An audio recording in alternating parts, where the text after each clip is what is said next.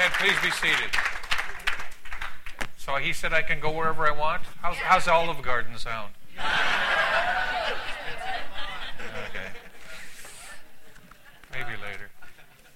How many of you are here tonight? Half of them, anyway. Well, let me ask you another tough question. How many of you are in ministry?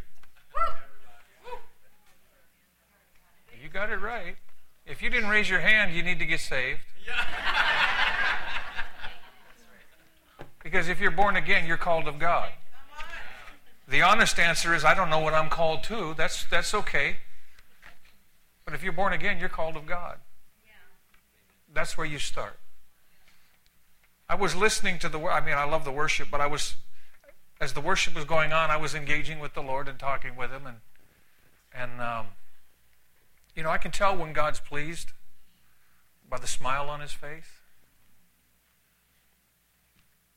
And there's an excitement in His smile, in His heart. We transitioned into something this year that's never before been witnessed on planet Earth. There's been a supernatural shift that's beginning to unfold in ways never before seen. And one of the journeys the Lord's taken me on has been a journey of discovery over the years. I've been fascinated with past revivals, the history of revival, and I've researched and studied it all the way back to Adam and Eve. Do you know the revivals in the Old Covenant? Revive them, God. Where's the amen corner? I was just curious. But as I studied the revivals, and you listen to people, they're always saying, "Oh, I wish we could have another Azusa Street. We want another Smithton. We want another." No, you don't. Here's what the Lord told me. He said, every past move of God, every past revival was a birth pang, pointing towards a final great awakening. And you can take every past move of God there has ever been, and you can study some of the things the Lord did were extraordinary. But you can multiply that over 100-fold for what's about to take place. You can take every past mantle that has ever been manifested on the earth, and many that never were, because lives were cut short. And God's releasing them this generation. Now, seed time and harvest. The mantle Moses walked in had a type of coming to fruition in the life of Yeshua, Jesus. But at the end of the age, what started out as a seed is going to exponentially explode into maturity in this generation. You follow this all throughout Scripture, and you begin to see a fulfillment that has never been witnessed before. And we could say it this way. Most of you have heard this. A coming forth of mature sons and daughters of God. But what does that look like? What does that look like? Jesus. Now, even the life of Jesus. Jesus said this, the works that I do, you can do also, right? We're very familiar with that. But do you know in the Aramaic and the Greek, that's the continual present tense? The works that I'm doing currently, you can do also. We're always looking backward, and we're trained to look backward at past moves, past revivals, but God's saying, no. Stop looking back, forgetting those things which are behind. Look at what I'm doing now and what I'm about to release. And what He's doing now, wow. For instance, do you know, as we've traveled many nations, Reshma and I, this is my heart, my honey. I've traveled to over 35 nations. She's traveled to how many now? 27. She's a slave driver. I mean, drive. But that's her call. God took her out of Fiji and sent her to the world. But we've watched and seen the unfolding of a prophetic generation coming forth. And we're witnessing things we have never dared see before. And one of the things, we've been to many Muslim nations, and there are millions of people now coming to a saving knowledge of God because Jesus is appearing to them. Yeah. And the works, he said, I do. So what's he doing? He's stepping from that realm into this realm, presenting himself as the Son of God, and he's stepping back into that realm. And Jesus said, the works that I do. You have access. Well, I don't know if I agree with that. Well, I agree with you. Be it done unto you according to your faith. But as far as we're concerned, we walk in this. You know, the man with the experience is never at the mercy of the man with the theology. That's got to line up with Scripture. But what he's doing is extraordinary. And you have access. And it's not to a select mystical few that have reached the pinnacle of spirituality and all that foo-foo. If you're born again, it's yours. So we start introducing people to Christ with an understanding of what is theirs the moment they accept Jesus. You're going to be born again. You're going to be a new creation.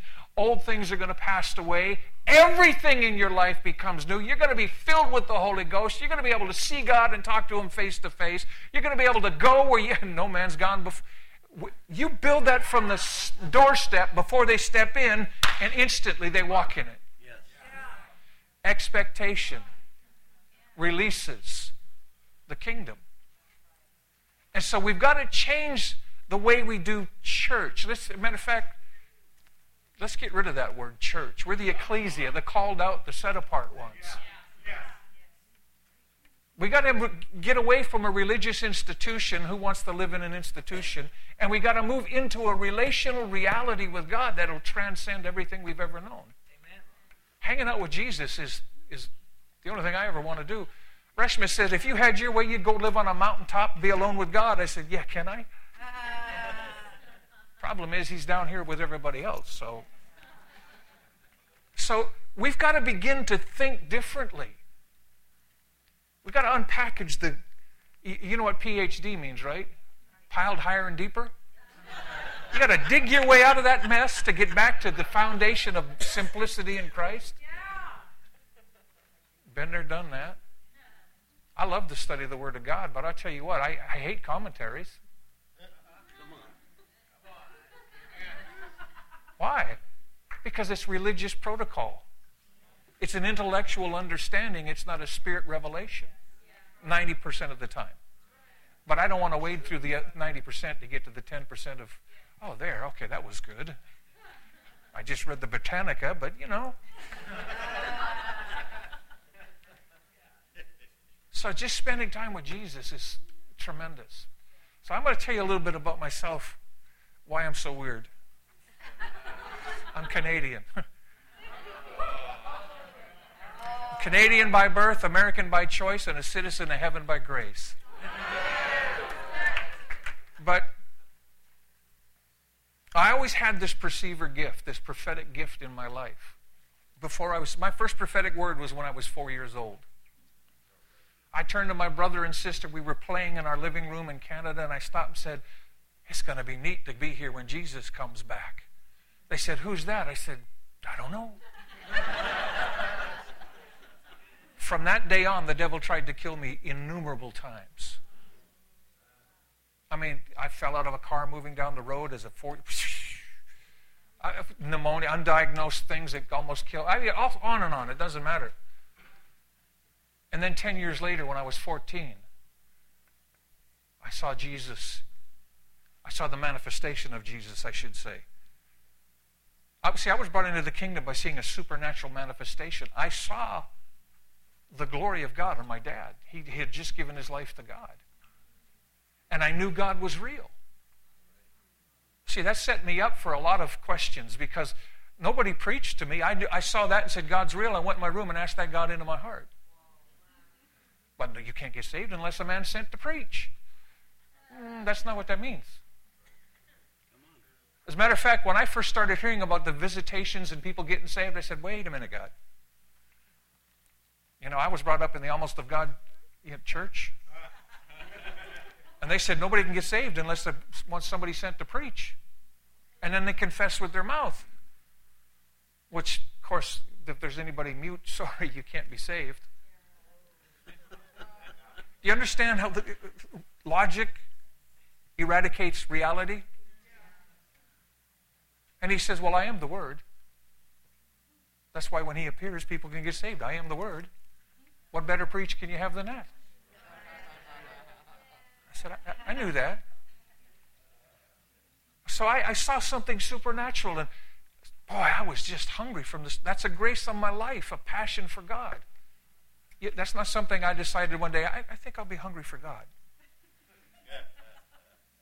You're not here because you decided that you're going to have a hunger for God. God gave you something. Doesn't Scripture say He will give you the desire of your... He birthed the desire in you. He gave it to you. We always think it's because He's a genie in the bottle. Whatever I want, woohoo. No, that's a misnomer. No, He puts a desire in your heart so He can call you into it. Faithful He's He who called, who will also do it. So your passion, your longing, your desire for the deeper things of the kingdom, that's a grace on your life. That's why we can't look at those in the frozen chosen congregation and go, oh, you poor... No. We pray for them, but you know what? God gave you a grace, so don't take that grace and just throw it aside and say, I don't do that. Because faithful is He who called, He's going to do it. He's going to do it.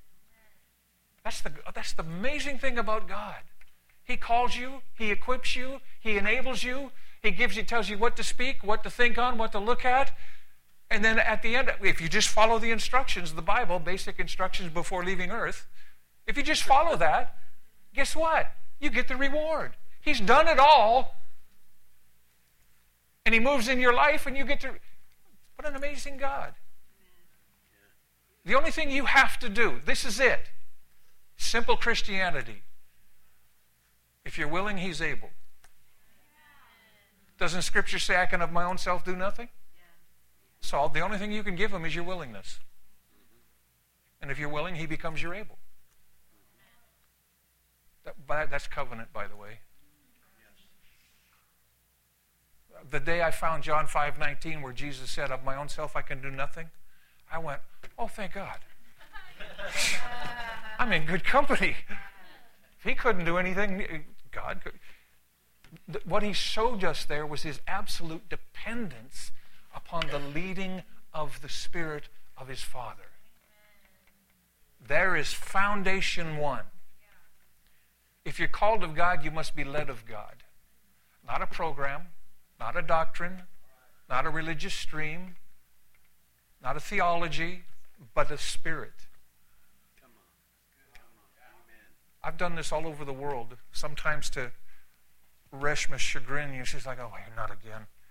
But I've asked all over the world, how many of you, especially to the pastors, you believe in being led of the Spirit? Oh, absolutely. So we go do a week or 2 weeks, and you know what? Every day, the exact same program.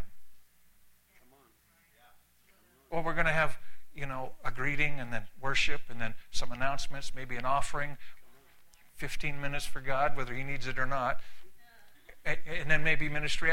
And it's the same program everywhere you go. And I said, well, where's the leading of the Spirit of God?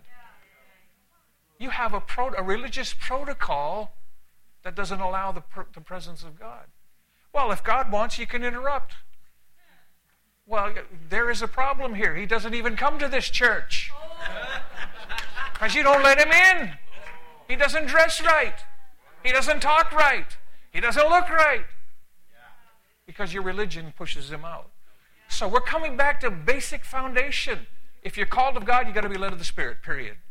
Amen. Everything else is superfluous. Amen, brother. Thank you. I found it, the amen section. And so I just had this grace on my life for desperation for God. I wanted everything. I started reading the old King James Bible. You ever read that Bible? It's like reading Swahili, man. When I first got saved and I'm reading King James, I went, what? It made 0 sense. Nothing. I could read books. I love reading. I've read thousands of books. I got a huge library. But I pick up, and I could read all night too, especially if it's a good book. But I pick that thing up and I'd be asleep in 15 minutes. I don't know where this came from God, not from me, not from my understanding. I just knew it was feeding my spirit, so I doggedly and determinedly would pick that Bible up and I go, oh, deep intercession. And you know what? It was not long after that the Lord spoke to my heart. And I'm new at this, so I didn't really know it was God at the time, but this thought came. Who do you think doesn't want you to read the Bible? You dirty rat. Devil, you know what I did? I picked up my Bible. Instead of sitting to read, I said, I'm going to walk and read. If you make me tired, I'm going to read another chapter. If you keep harassing me, I'm going to read this book all night. And it stopped. That was my introduction to spiritual warfare. He was subtle. Then I got filled with, I saved at 14, right? Got my BA and my MA at 14, born again, made alive. I have to be careful with the BS something. Probably had that all my life. But I got my PhD when I was 17. Power to heal and deliver. I was filled with the Holy Ghost. And I picked up the Bible when I got filled with the Spirit, and it came alive. And like I said, I would read from Genesis to Revelation back then, even with the thys, thous, thine. Wasn't it funny? They used to prophesy, thus saith the Lord. And I'd be listening to this and think, oh, that's how you have to do this thing. Religious lingo 101. And one day the Lord said, will you stop that? I said, stop what? He said, I don't talk that way. I said, how do you talk? He said, normal. Just be yourself. Okay. I said, yo, I got a word for you from Jesus. But be yourself. You know, he actually even likes you. Only God knows why, but he likes you. He does. He likes you. He gave you your personality. He has a tremendous sense of humor. He does. God has a... Just look at the person next to you. You know, he's got a sense of humor. But God has a sense... He likes your personality. Be real. Religion puts up a fake facade. Relationship means I can be myself. He still likes me whether I, dress funny, act funny, look funny. But he still likes me. And besides, you can't fool him anyway. You ever watch Christians, how they try and fool God? This is my favorite. Hey, brother, how you doing? I'm blessed and highly favored. Okay, now really, what's going on? Oh, well, now that you ask, but I laugh at that. Or the other one, God is good all the time. Well, then quit complaining. So, I was just hungry for God. And my dad got saved in Full Gospel Businessmen, so I would cut class, school, and I would go to the meetings because they were praying for one another and miracles were happening and things were... And my dad never got angry at me. He just said, you probably shouldn't do that. I said, yeah, I know. And I kept going because I wanted it all. And I'm reading the gospel, reading the whole Bible, and I said, Lord, wherever the next place in line is behind Joseph, behind Moses, behind Josh, I want it all. And then guess what? We went to the Almost of God Church. Well, they said they were Pentecostal, but there was more unbelief in the church than there was in the world. God can't, God won't, God doesn't. So I'd read the Gospels. Jesus would, the formula in the church back in the 70s, and if we're going to have a prayer line, get the oil. Don't forget the cloth. If they're really spiritual, they'll pour it over you. I hated that. But it was a formula. But I read about Jesus. Now, James 5 does says, if there's any sick among you, let him call for the elders. Had to be 60 years of age, according to Scripture. Oops. The prayer of faith will save the sick, and the Lord will raise them up. And if any has committed sin, they'll be forgiven. You know how many times I had people say, I'm not going to pray for that when they're in sin. That's why you're supposed to pray for them. So, but I'd read the life of Jesus. This captivated me for years. Jesus would say, your faith has made you whole. Go and sin no more. You want your eyes prayed for? Get some mud. Do you know Jesus never prayed or ministered to anybody the same way twice? And I went to church. Same thing every week. And look, I'm not trying to knock a people. We only build on the foundation we've been given. That's why this time is so exciting and so awesome, because God's exploding.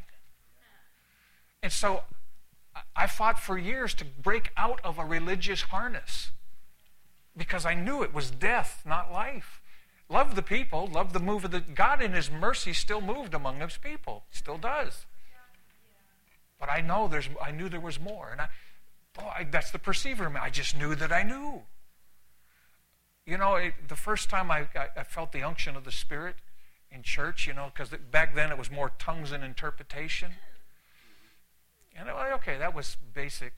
But I would feel this stirring, and I go, wow, I had too much coffee this morning. I didn't know. And then once in a while, and I had the fear of man. Boy, I wasn't going to say a word in front of anybody.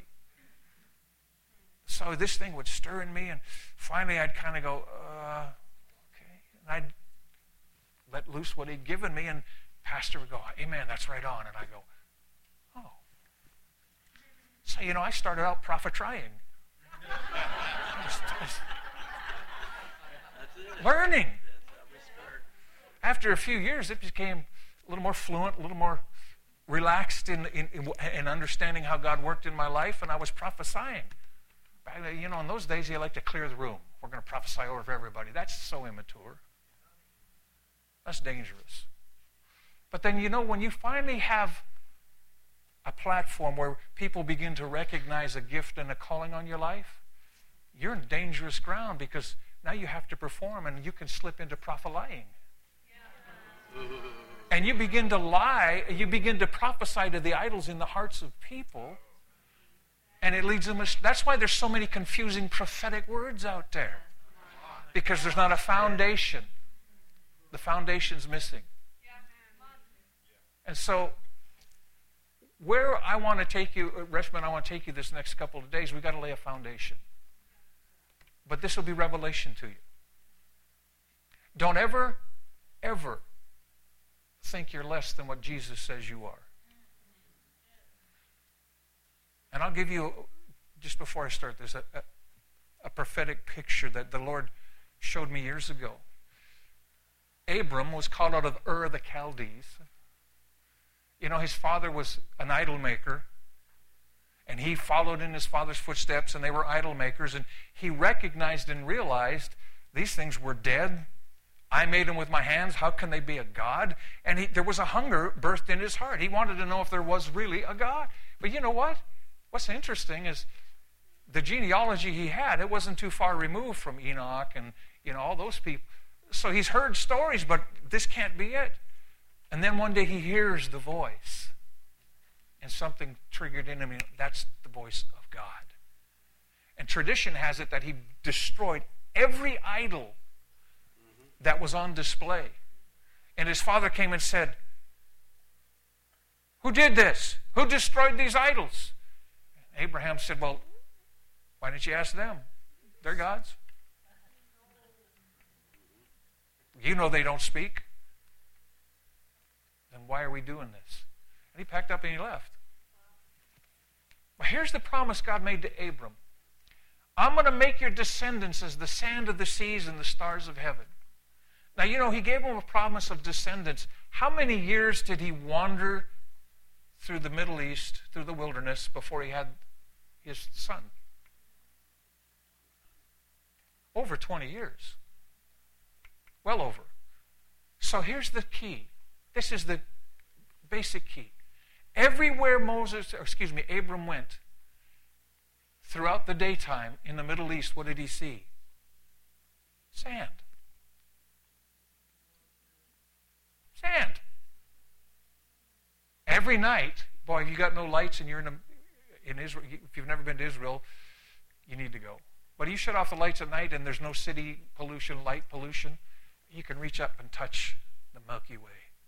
So all night, that's all he saw was stars. So the promise was continually before his face during the good times, the day, during the dark times, the night. The promise is what he had his focus on continually. When God gives you a prophetic promise from his word or through an utterance or however he wants to do it in your life, that's what you keep in front of your face. Therefore, we are in error when we run from prophet to prophet to prophet to prophet looking for words and we don't keep our focus on the word that he gave us. That's unbelief. And then we wonder why nothing ever happens. Because he can't work in a realm of unbelief. So you always keep the prophet. And I learned this young. So you know what I would do? I would write out the promises God gave me. I'd type them out and print them out on 8.5 by 11 and wherever. I'd have them all over the house. So I would have constantly in front of my face. I don't know why I'm doing this, but I'll tell you one of the stories.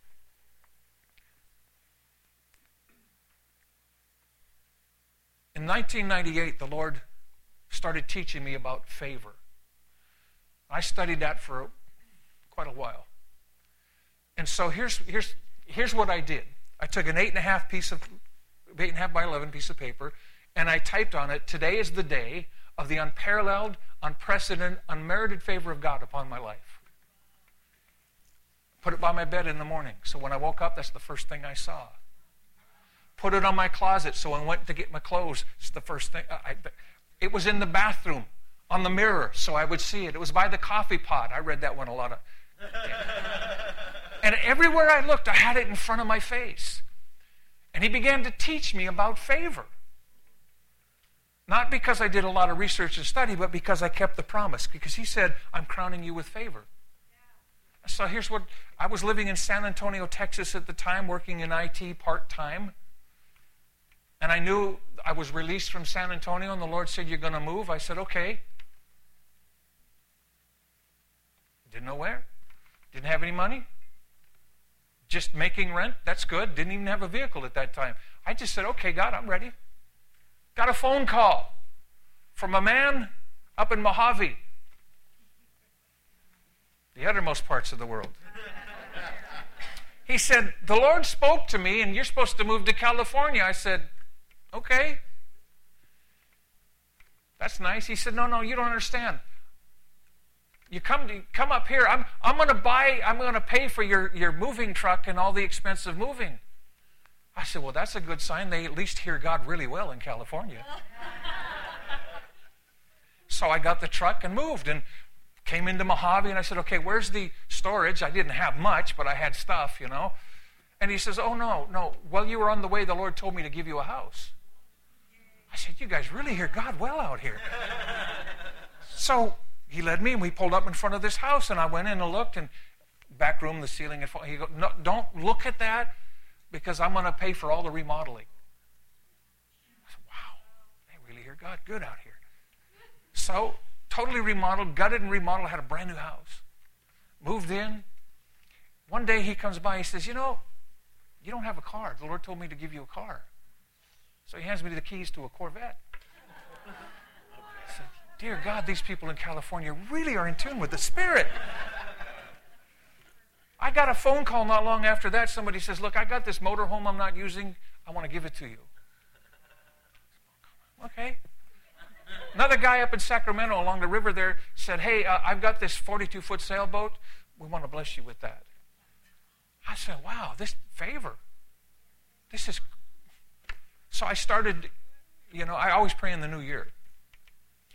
And I was ministering back in Oklahoma and City, and I sat down and said, "Lord, what are you saying for the new year?" And he said, "It's a year of increase." And I went, "Increase? I mean, house, car, motorhome, boat, airplane." I want a P-58 Mustang, World War II vintage. I'm going, "Okay, God, what do you want me to do?" He said, "Give it all away." I just laughed. I got home, it took 3 days. You know, people love to receive. But anyway, I got rid of it and started traveling a little more, and I ended up in Fiji, and the Lord said, here's your increase. And He gave me my heart. And then together we had to do it all over again. God bless. See, it's favor. God's favor. You don't understand. You're crowned with favor. Do you know 90% of our prayer is doubt? Oh God, these bills are due. What am I going to do? Panic, of course.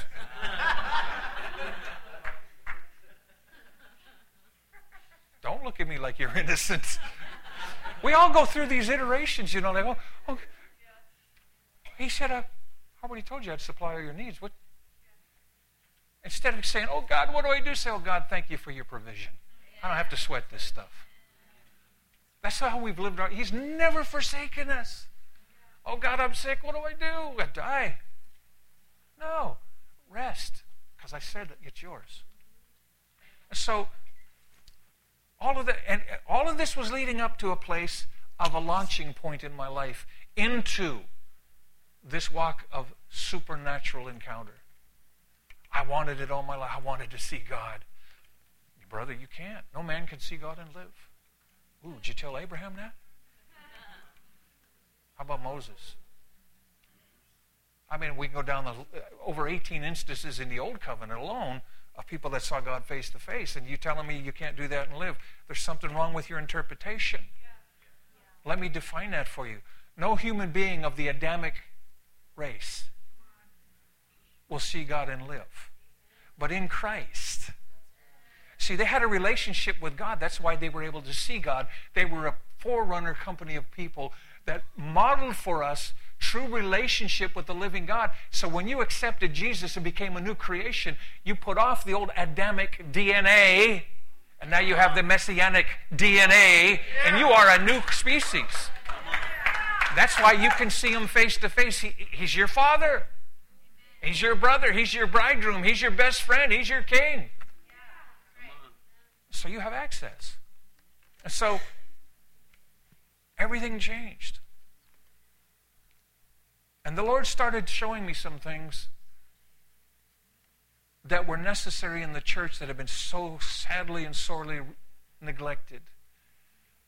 And He said, and when I started looking at what He was showing me, and I said, is it any wonder the church is so weak and enfeebled and almost ineffective throughout the earth, apart from the mercy of God?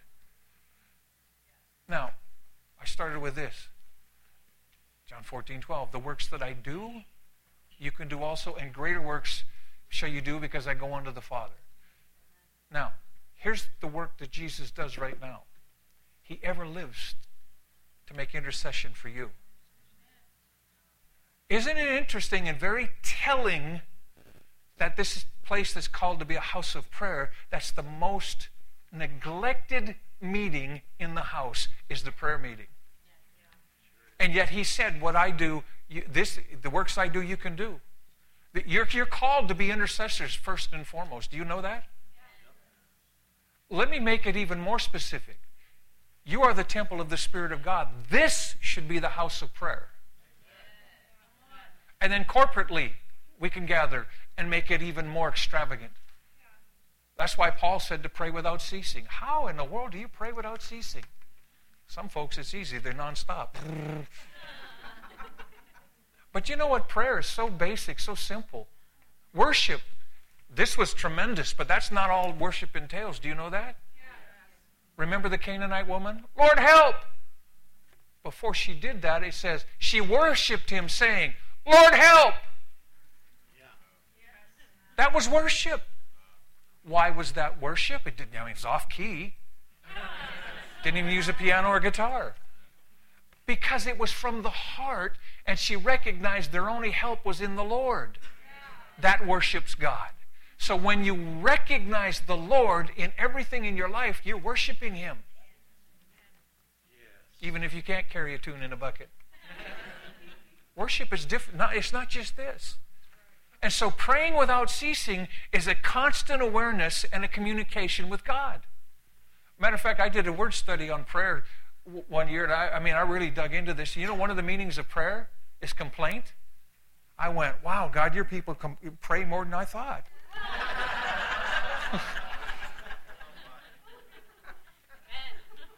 But it's dialogue with God. That's what it is, prayer. We've made it a religious... No, it's just hanging out with Jesus, talking with God. That's prayer. You can do that everywhere. So, he started showing me, before I do here's I got to say this. The Lord never allows me to teach something or release something unless it's reality in my life. Otherwise, I'm just giving you a book report. I think you've had enough of those. He said, first it must be formed in you before it can be released as life through you. So, let's start with this. In John 1, verse 12, as many as received him, that's all of us, we accepted Jesus, right? As many as received him, to them he gave the right to become children of God. But I was always taught, if I'm born again, I'm a child of God. But Scripture says if you've received him, you have the right to become a child of God.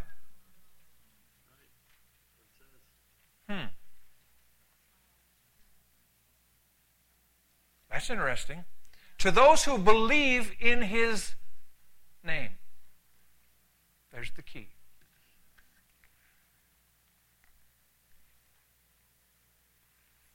In the year 2000,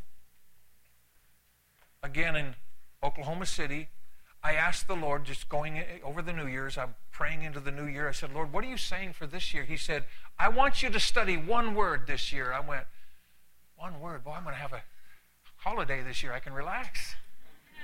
I said, what's the word, Lord? He said, the word name. Really? That's all? I studied it for 10 years. Still study it. Over 300, and I think it's 84 times in the Old Covenant, the word name means character, honor, and authority. In the Renewed Covenant, in every instance but one, it's character and authority. Changed my life and my understanding forever. Now, let me start with this. Everything the Lord has done, from Genesis through Revelation, has one purpose in mind: to bring us back into relationship with God. Relationship with God is very simple. In that PhD higher education thing, you learn to study the different ways that you can theologically approach and study Scripture.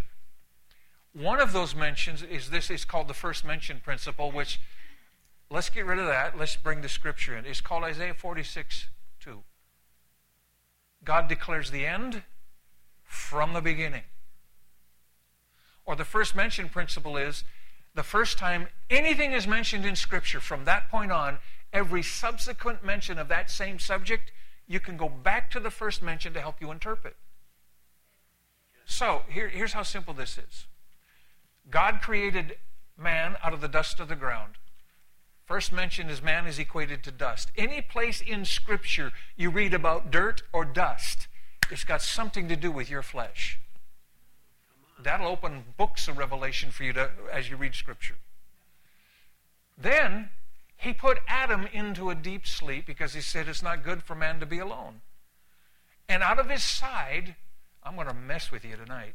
Out of his side, he took the rib closest to his heart and he created Eve. You know what Holy Spirit said? Notice, God didn't clone Adam. But only the rib closest to his heart became his bride. The whole body is not the bride of Christ. Read the Bible. Genesis 24 says this: Abraham, who is a type of God the Father. How do you know that? Because he offered up Isaac. You could, types and metaphor, I love that study, types and symbols and metaphor. But he's a type of God the Father in Genesis 24. He calls for his eldest servant. I said, okay, who is that? Back to Genesis 15, his name is Eliezer. You know what his name means in Hebrew? Helper and comforter. So he calls for his eldest servant. He says, I want you to go back to my family, Olam, to journey and to vanish, translate, back to my family, and from my family find a bride for my son Isaac. And journey and vanish her back here with her. Eliezer says, what if she's not willing to journey and vanish with me? Then you're free from the oath. Notice the whole family didn't become the bride. And there was a test, and I won't go into that tonight. See, I was stuck in a religious mode, a metaphor that I had been taught.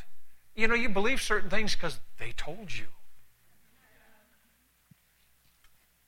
But go to the Word to validate and verify and make sure that's what God actually said. It was funny, Bible college. The Almost to God Bible College. I had learned how to pray for people, and, you know, that was the culture of Full Gospel Businessmen. You pray, people get healed, filled with the Holy Ghost. I mean, to me, I thought that was what everybody did, especially in, those that believed in the charismatic gifts and that. So I'm at Bible college, and this friend one night comes up to me and says, man, I got a raging headache. Would you help me? I said, what do you mean? He said, well, pray for me. I said, yeah, I'll pray. Prayed, and he was instantly healed. He went, wow. Somebody else saw that and said, well, I've got this. And I prayed. They were healed. And this went on every night. Pretty soon there was a whole group of people getting healed, filled with the Holy Ghost. And you know what? I got in trouble. Yep. They came up to me and said, you have no authority to do that. Now, you got to understand, I'm confused. I'm naive. I'm confused. What Bible do you read? Because my Bible says to lay hands on the sick. And you know what you haven't finished Bible college.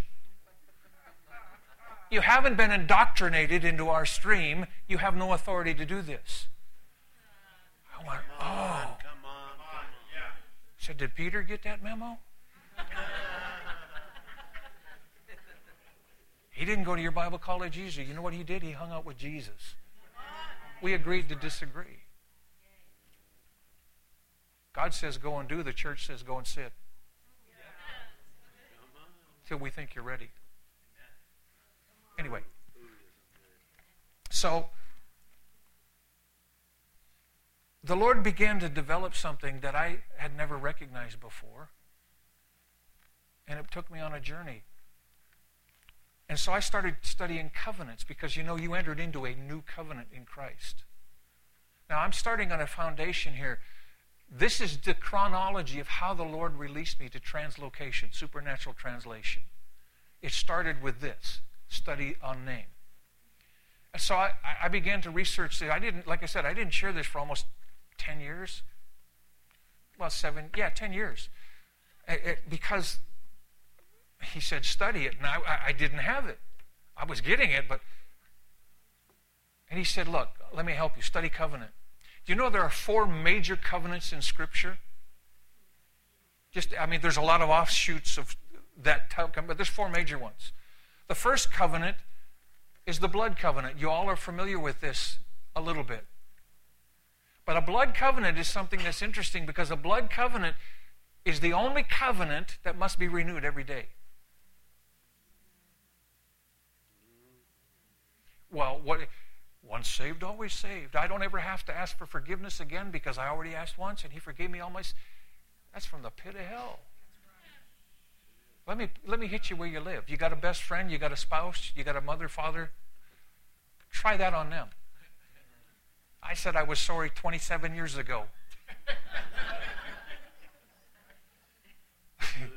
Not as sorry as you're about to be. Why? Because, do you understand, to keep a relationship going, you have to be genuine and say, look, I'm sorry I offended you. I didn't mean to do that. Oh, okay. I'll forgive you. Help my unforgiveness. So what it means that this blood covenant must be renewed every day is this. You guard your heart. You make sure there's nothing coming between you and God. You know when you offend the Holy Spirit most of the time because you feel that, ugh. It's like, oh, God, forgive me. I repent. Be quick to keep that flow open. Now, here's the other thing about covenants. Covenants build upon one another. One covenant doesn't replace another one. The truth is, you have the Old Covenant and the renewed covenant, not the Old Testament and New Testament. They got to get rid of the word testament. Because doctrines have been built upon misnomers. You know, the gospel we have in the West is a European gospel. It's not a Middle Eastern gospel. It's not the original. It's through the lens of a Western mindset. And so it's tainted with religious indoctrination. If you don't understand the culture, you're missing so much. I tell you a real funny story. We were ministering we were asked to go do a conference in Cameroon. Now, we're so busy every other place in the world, I just said, God, I don't want to go to Africa. I just don't want to go. I mean, good night. We're so busy. But anyway, we ended up going, and so we'd been in African churches in America, and boy, I love their worship. They're just nuts. I mean, they're dancing and whooping, and, it's great. We get to the venue, there's 10,000 people under a tin roof, at least 100 degrees out, slow bake. No fan, no aircon, and they all wear suit and tie. I went, are you out of your mind? I said, I am not wearing a tie. I'm sorry, that'll kill me. But the leader of this movement, and he said, that's okay. He actually came with no suit and tie because he said, we're not doing this. And people, you could have heard a pin drop. By the way, they don't sing and dance. They're very prim and proper. We don't have catches because we don't fall down. Okay? Whatever. So here's you got this. I said, why is it like that? That's our culture. I said, baloney. That's colonialism. That's not your culture. That's something they foisted upon you. That's right. Who are you really? So we just started teaching. God showed up. They started hooping and hollering and standing. I mean, it was comical. They started getting slain in the spirit and caught up into heaven and all these things going on. And the elders are texting the pastor, tell him to stop that. We don't do that kind of thing. Blah, blah, blah, blah. He told me later, I said, really? He said, yeah, you don't know how hard I had to fight just to have you come here. I said, really? You're the first white person we've ever had here. I said, guinea pig, I like it. And they were so religious, I was dumbfounded. But God broke through because they were hungry people. Your passion is unlocking a door of discovery for you that's never been witnessed before. So the first covenant is the blood covenant. We all know that. Here's the interesting thing. When Adam and Eve sinned and fell out of favor with God, out of that first estate, they literally gave God a writing of divorce. Do you know that? He immediately slew an animal and covered them with the skin of an animal. It was called a catanot. In the Hebrew culture, a bridal garment has 4 layers of fine linen. The undergarment is called the catanot. The 4 layers equate to the 4 levels of covenant that lead you into a place of relationship, just like the marital covenant they had to begin with. So God's idea of relationship that Jesus purchased for you on the cross through a blood sacrifice was so that you could know him face to face. You define the end from the beginning. They walked with God face to face. They knew him intimately. They had the mind of Christ. They had the power of God. They had the wisdom. We could go on and on. They walked in that, and they chose to believe a lie.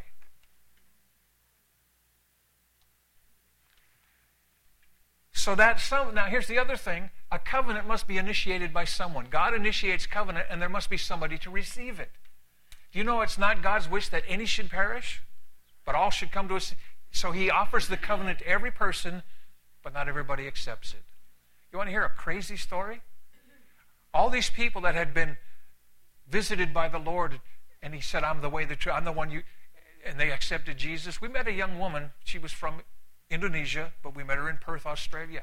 She said, oh, I had a visitation from the Lord. I said, well, tell us. He came and he told me, I'm Jesus of Nazareth. I'm the Son of God and all this. And you know what she said? I don't want anything to do with you. Now, see, for you, that's hard to believe, but you don't understand. You're still flesh. Jesus appeared to upwards of 500 people at one time, and he told every one of them to tarry in Jerusalem. Right. How many did? You do the math. But for the grace of God, I would never do that. But the truth is, we reject Jesus every single day when we don't hearken to his voice. Aren't you glad you came? The next covenant that God initiates is called the Salt Covenant. And I'll just do this briefly. The Salt Covenant is really simple. If Pastor Timothy and I wanted to enter in this, it's called a friendship covenant. Now, in those days, men would carry a satchel of salt because it was used in trade. It was a commodity that was spoke of wealth. And so we would just choose a day and a location, and we would decide we're going to enter into this level of covenant, friendship. And so what we would do is we would set a meal, sit down and have fellowship, and then we would take salt from each other. I mean, he'd take salt from his pouch, a pinch. I'd take some from mine. We'd put it into a bowl. It would be mixed up. We'd take the bread and dip it, and we'd eat it. Now, that covenant's eternal. It doesn't have to be renewed every day. It builds on the first covenant, but here you got this. Now, the only way you could ever break that is if you could regurgitate, reform the grains of salt exactly as they were, redistribute them into the pot. See, it's eternal. That's cool. But you know what? You're still a servant. But now you're a friend. So let me ask you a question. Do you think a friend has a little bit more intimacy with a master than a servant? Yeah. See, it's all about intimacy with God. The next covenant is called the sandal covenant. Where does that come from? Leviticus, when he said, mark off the boundaries of your inheritance with the old sandals on your feet. So it speaks of sonship or maturity. God initiates, you enter into that. That usually comes about 30 years of age. Remember when Jesus came up out of the water? This is my son in whom I am well pleased. That's when he became a son of God. To those, as many as received him, to them he gave the right to become children of God. You can be a friend and still not walk in your inheritance. Do you know that? Just telling you. And then the final covenant is the bridal covenant. You think there's a little more intimacy there than there is in all the other three? Absolutely. So everything God does is to bring us back to this place of intimacy. So your passion, your focus should be, I want to know you, Lord. Just to hang out with Jesus. Make him your best friend. I ask this everywhere I go, and of course there's always people, I don't want to see hands. But you know, if he's your best friend, did you ask him to come here with you tonight? Don't you ask your best friend to go where you go? Hey, you want to go to the movie? Oh, well, I did that with the Lord once. Say, hey, Lord, you want to go to the movie tonight? He said, well, what were you thinking of? I said, well, how about this one? He said, no, I don't think I want to see that movie. I knew that. Yeah, okay. I mean, you stay out of trouble if you hang out with Jesus. So, 4 levels of covenant point you towards intimacy. It's all about intimacy. This generation is going to see the bride of Christ come forth. We call it the remnant. Their passion and purpose is intimacy with God. So what's that got to do with name? I'm glad you asked. Proverbs 18:10 says this, the name of the Lord is a strong tower. The righteous run to it and are safe. Or run to it and are safe. The name is a strong tower, the righteous run. What does that mean? Let me give you the definition from the Hebrew. The character of the Lord is a strong fortification. The righteous are conformed to it and are safe and secure. Big difference. The character of the Lord is a strong fortification or tower. The righteous are conformed to it, and they're safe and secure. Wow, that's vastly... Do you understand why this study changed my life? See, it's about conformity to the character, the nature, the essence of who He is, because He says, as I am. That's the high calling of God in Christ, is to become like Him. Everything else is secondary. Here's the first work of Jesus that we can recognize in the renewed covenant. He divested Himself of heaven. He put off the glories of heaven and humbled Himself and came as a babe in a manger. I don't want that work. I like the miracles. I like the spectacular. He submitted Himself to tutors. You know, at 12 years of age, He had more wisdom and understanding than all the teachers of Israel. But He went back and submitted Himself until the time appointed of the Father. That's supernatural. For the joy that was set before Him, He endured the cross. That was supernatural. He humbled Him. I mean, He went mute. He went as a lamb to the slaughter, not saying a word. That was supernatural. And by the way, there were some spectacular things that happened in the midst of this last 3 years. But for 30 years, there was a foundation of supernatural character that was invested in Him so He could have 3.5 years of ministry. So what do? Give me 4 years of Bible college, 2 years of Bethel, and I'm ready. You're dangerous. Say it again. Do you understand? We've got to get back to the reality of what He's talking. Because for whatever reason, God put a grace on my life at an early age again. I would pray this all the time. Lord, it's not so much how I start this race, it's how I finish that counts. Lord, I want to finish well. I used to be a distance runner. That was my sport, and sometimes you'd trip over your own feet at the big start line. Those things happen. But you know what? I want to finish well. And so the Lord heard me. At 14, when I got saved, I picked up the Bible. The first scripture that ever spoke to me was Jeremiah chapter 1. By 4, I formed you in the womb. I sanctified you and ordained you a prophet to the nations. You talk about confused, because in the 70s, there was no such thing. I go, what does this mean? Oh, you're going to be a missionary. Maybe an evangelist. There was no paradigm for prophet, because that hadn't been restored. So He started taking me through this school, the school of the Spirit, or the school of the crushing of the Spirit. Brokenness. So at 17, I was asked to be a youth pastor. Those poor kids.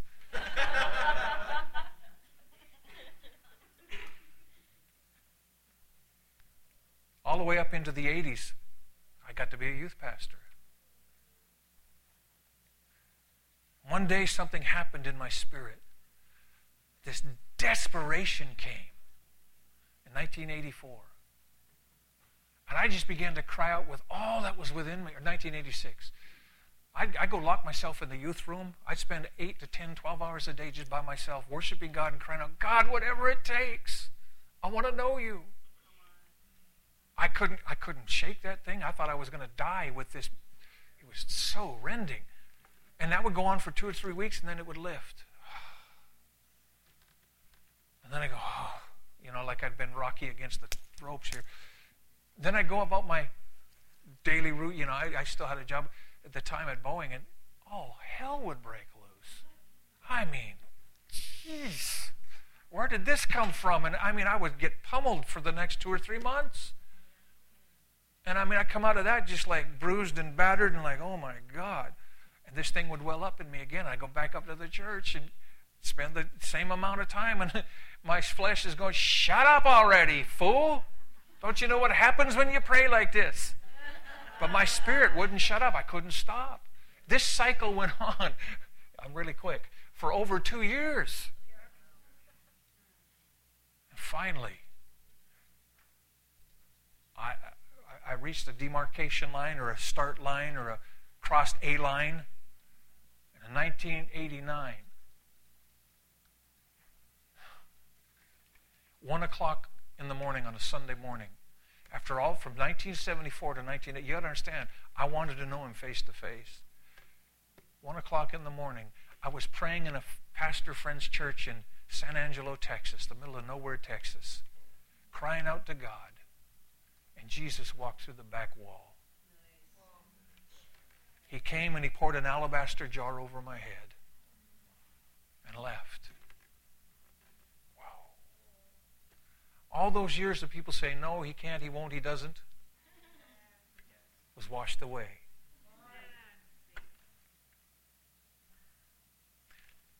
See, passion carries you where faith is weak. Faith might go, oh, I can't do it. Passion goes, you're going to die trying. Huge difference. He started teaching me about character. And I didn't even realize it. No, you think I was passionate before. I saw him now. I knew it was possible.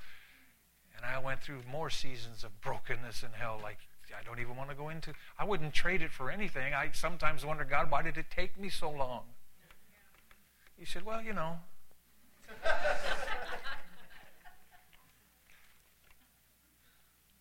I'll never be moved from what he birthed in me, though. So he started teaching me about character. In Psalm 61:3 it says, for you have been a refuge for me, a tower of strength against the enemy. How? Because I'm conformed to your character. That's how you get the tower of strength. That's how you can say, I will not be moved. Psalm 61:5b says, you have given me the inheritance of those who fear your name. See, here's the word name again. To those who have received him, he gave them a right to become children of God. Even to those who believe in his character. You got to understand his character in order to progress into maturity. Because doesn't Scripture say you look into a mirror and you're supposed to see Jesus? Except for you look in the mirror and go, whoa, oh, that's me. But do you understand? You keep the promise in front of you. You should make a decision. When I look in that mirror, I'm going to see Jesus in my eye. I'm going to see Jesus. You develop that in you to finally, this helps your spiritual eyes, by the way. Something shifts. So you keep the promise, you keep the script, you keep what he says in front of your face. So why don't you study character so you know what you're becoming? Instead of just say, fall on me. Well, you know what happens when the rock falls on you? Not good. How can I look at something and become that if I'm not looking at something to become that? Now, all throughout Scripture you see this. I just shared with Abram. Now, Abram was interesting because of the promise he had been given. But this is what the Lord said. Genesis 17:5, he says, no longer is your character going to be Abram. Why? Because you have a destiny, and I have to change you so you're more like me so you can fulfill that destiny. No longer is your name going to be Abram, which means exalted father. I'm changing it to Abraham, a derivative of the name of the Father, Yahweh. So now he takes on a facet of the character of the Father, and his character change means father of a multitude. You follow this all through Scripture. That God wants to change your character to be like him so you can fulfill your destiny. It's not about an experience. It's about a process. Oh, great. I thought I was getting somewhere. Hurry up, God. That's the Army. Hurry up and take your time. We used to laugh about that in the military. So what's your name? Bruce Wade Allen. My middle name is Wait. You got to wait for everything. Hurry up and wait. So then you have the story of Jacob at Jabbok. I love that story, wrestling with God. He has a prophetic destiny. He knew it. Just like all of you and me, he decided he's going to help God fulfill it. Let's deceive Daddy. So he blesses me. He already had the prophetic word that the elder would serve the younger, but they're going to help God. What did that lead to? Years in apostasy. Same with Moses. He's going to help God. What did that lead to? 40 years in the wilderness. Stop helping God. It makes a mess of your life. That's why Jesus said, I can of my own self do nothing. So, Jacob, when he has his son, his birth, something shifts. This is what he said. I got to make right with Esau. So he's going to go back. He doesn't know if he's going to be received or murdered or wiped. He doesn't know. But he goes because he knows there's something that's got to be done, accomplished. So he goes. And he sends his family over, and the dark night of the soul, he decides to wrestle with God at Jabbok. Jabbok means to be poured forth and become transparently empty. It's the dark night of the soul. This is where you divest yourself of all that you think you are, which isn't a whole bunch, for all that he is, which is a whole bunch. And he wrestles with God, and he's wrestling, and this angel, this pre-incarnate Jesus says, let me go, for the day dawns. I'm not going to let you go unless you bless me. He's passionate. No, let me go. No! Okay, fine. Now you're a cripple. How's that for a blessing? Well, you know what the blessing was? He'd gone his own way, done his own thing. All of his life, God said, now you got to depend on me. How many of you want a blessing tonight? See, we ask God for things we don't fully understand what we're asking a lot of times. Yeah, but I love the passion of Jay. He said, I'm still not going to let you go. Thank you very little. I want a blessing. So the Lord says, okay, what's your name? What's your character? And he's finally honest. He was a deceiver. His name means heel catcher, supplanter, and deceiver. I call him a used camel salesman. He's poured forth. He's transparently empty, and he says, this is my character. I'm a deceiver. I'm a supplanter. And this is what the Lord said. No longer is that your character, but now your character is prince with God, or one who reigns as God.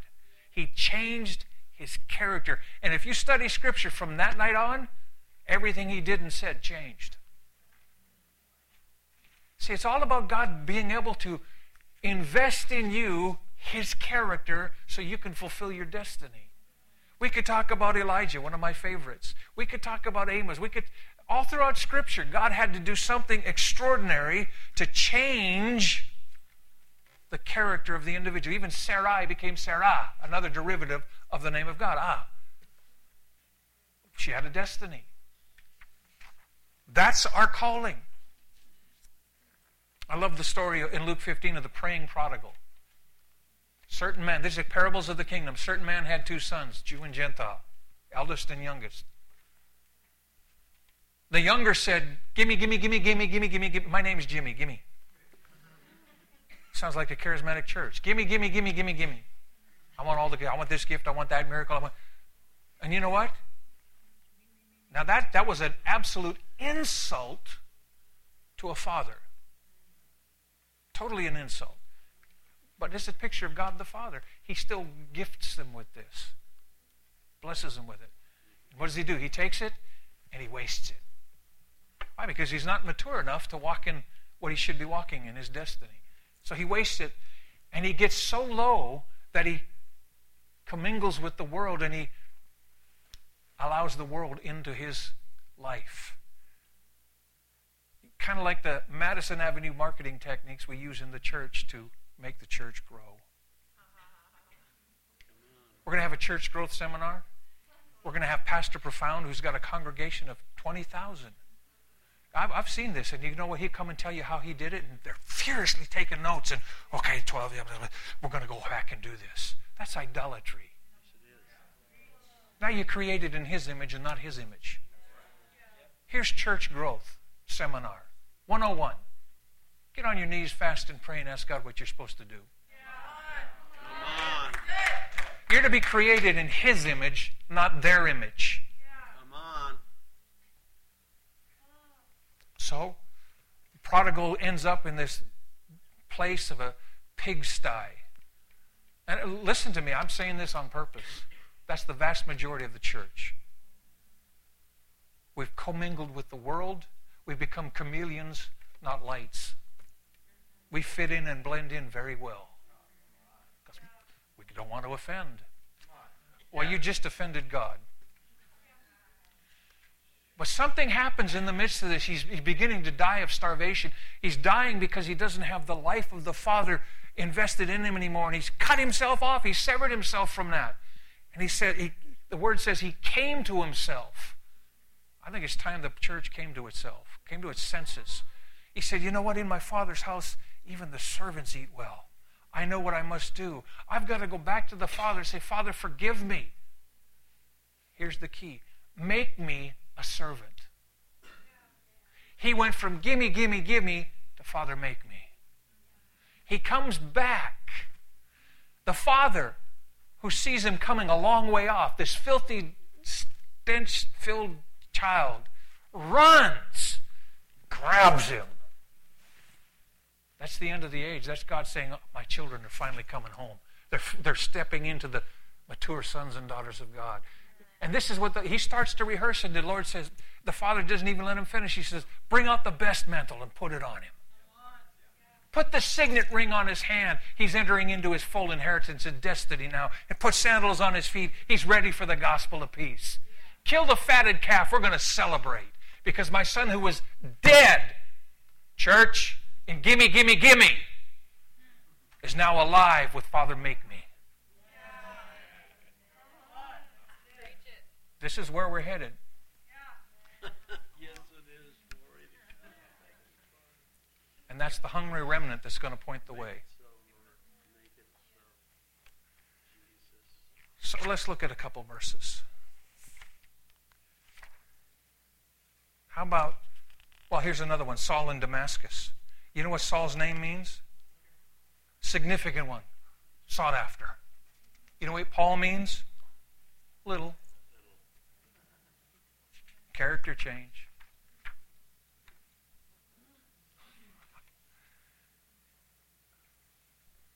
Now, Psalm 138:2 says, I will worship toward your holy temple and praise your name for your loving kindness. How are you going to know his loving kindness if you don't know his character?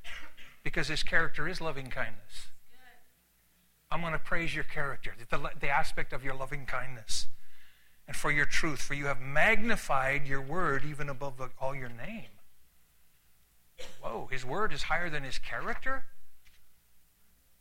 Now, I'll let you study on that one. I don't want to go there tonight. Matthew 6:9 says, in this manner, therefore, pray. Our Father, who art in heaven, hallowed be your name. Character. Your character is to be revered, to be honored, to be respected. He says, don't defile the character, the name of the Lord. Where was that? You're to honor God. Well, I'm skipping ahead, but I'm getting late here. So wow, I am late. Whew. Good thing we don't preach by the clock or the calendar, but by the Spirit. Many will say to me in that day, Lord, Lord, have we not prophesied in your character, with Christ-like character? Have we cast out demons with Christ-like character and authority? Done many wonders with Christ-like character and authority? And he's going to say, depart from me. I don't know who you are. I don't see myself in this. Where two or more of you are gathered together in my character, there I am in the midst. Is it any wonder? Is it any wonder why the world looks at the church and goes, you got to be kidding. It's a religious club. Because we wave a principle, we wave this formula, in the name of Jesus. I'm not against praying in the name of Jesus. What I'm saying is you better understand what he means. Do you know apostasy? There's churches preaching apostasy, but they all gather in the name of Jesus. And he's nowhere to be found. Ichabod is written on a lot of those places. My spirit has departed. Why? Because it's not a formula. It's a principle. You're to become like him. If you ask anything with Christ-like character, he'll give it to you. Why? Because you won't ask amiss to consume it upon your lusts. Well, how can you say that? Because your character is just like Jesus. How about this one? At the name, the character of Jesus, every knee bows. Every tongue confesses he's Lord. What does that look like? You know, some years ago we were in Belfast, Northern Ireland, and I said to our friends there, don't be surprised as you're walking down the street and all of a sudden demons begin to manifest. And they kind of looked at each other, the husband and wife kind of went, you know, this was all new to them. And I am Canadian, so, you know. And we walking down and all of a sudden this guy brushes past me, enters into the telephone booth. They still had those there. That was cool. He turned around. He looked like Marilyn Manson. And in this demonic voice, he said, go! And they went, dear God, what is that? I said, it's just a demon. Did you deliver him? No, God didn't tell me to. I'm under authority. I only do what I understand authority. I was in the military. If he doesn't say to do it, I don't do it. Otherwise, it's a dead work, and he's going to say, depart from me. I don't know you. Ooh. So they kind of looked at each other and went, we kept walking. And you could see it kind of go, yeah, coincidence, you know. And we're about this far, two young ladies standing there talking. And we got this close, and all of a sudden they jumped straight in the air and let out a blood-curdling scream, and in midair, phew, and they went, what's that? I said, it's just demons. See, the character of Christ. What happened when Jesus stepped on the island of Gennesaret? The demons ran screaming and fell at his feet. He didn't have to go through a litany and a formula. He was. Why? Because he came in the name of the Father, the character of the Father. That's what he came to model and demonstrate to the world, the character of the Father. That's what you're called to minister to the world, the character of God. And yeah, miracles will follow that. Good works will follow. Everything will follow the character. Because listen, we were talking about this back in the 70s when I went to the Almost the God Bible College. I also worked at TBN. So during the day, I'm learning all sorts of stuff. And in the evening, I worked on the live TBN show, you know, praise the Lord. That was even more of an education. I mean, you got the full mix there, the whole spectrum. I mean, there were people that came that God just oozed out of them. It was like, wow, like Arthur Blessed, man, he was awesome. Dr. Richard Eby, Betty Maw. I mean, I could go, but there were people on there I was shocked could even get up there and minister. I mean, one guy, I won't mention names, but before the show, he walked up. We were at the sound mixer, and he walked up and says, hey, you guys want to hear a joke? Okay. This guy's been on the show a lot. And he told a joke that would make a sailor blush, and I went. Then he got up and preached. Powerful anointing. I said, God, how can that be? He said, it's a gift. I gave it to him. He became proficient in it. That doesn't mean I approve of how he uses that or what. And I definitely don't approve of his character, but he's exercised the gift. He's good at it. So you can have a measure of anointing without character.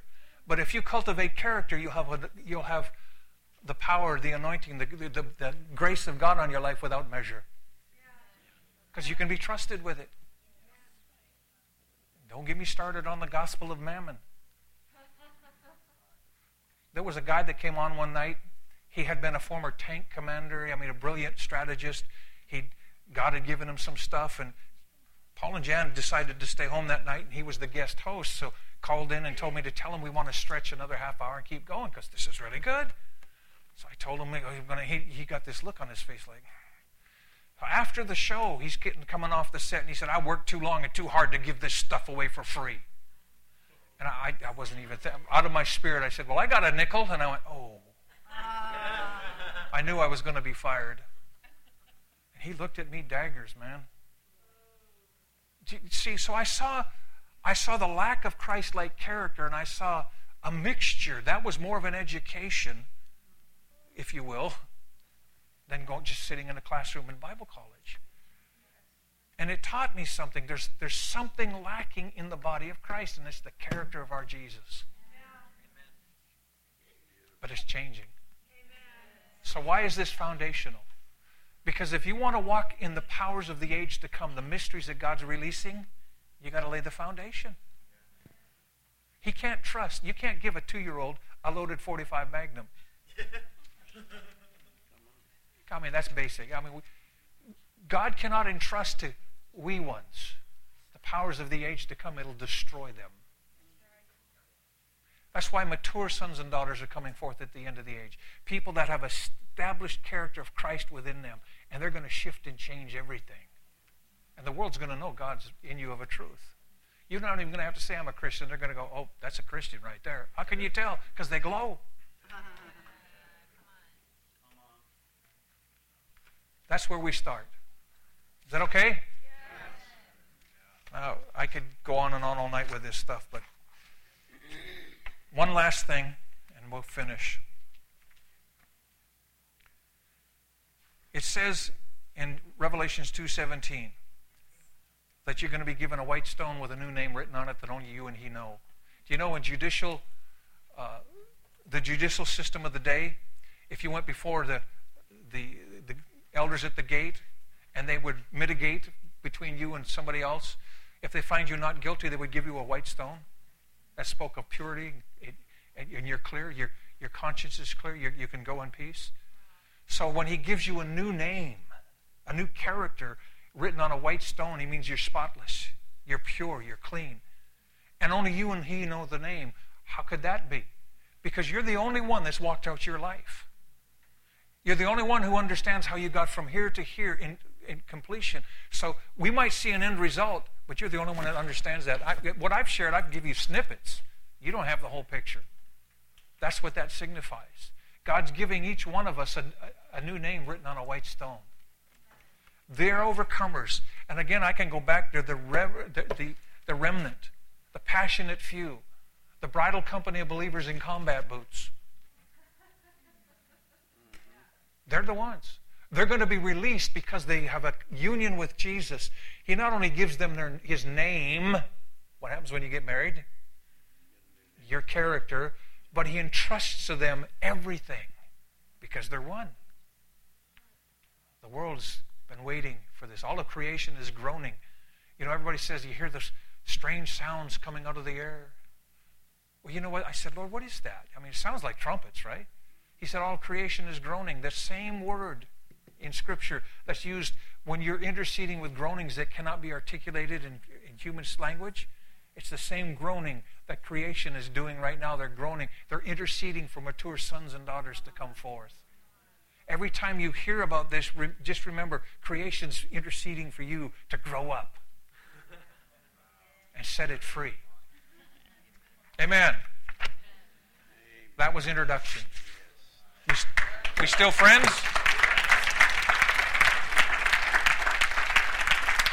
Let me pray for you.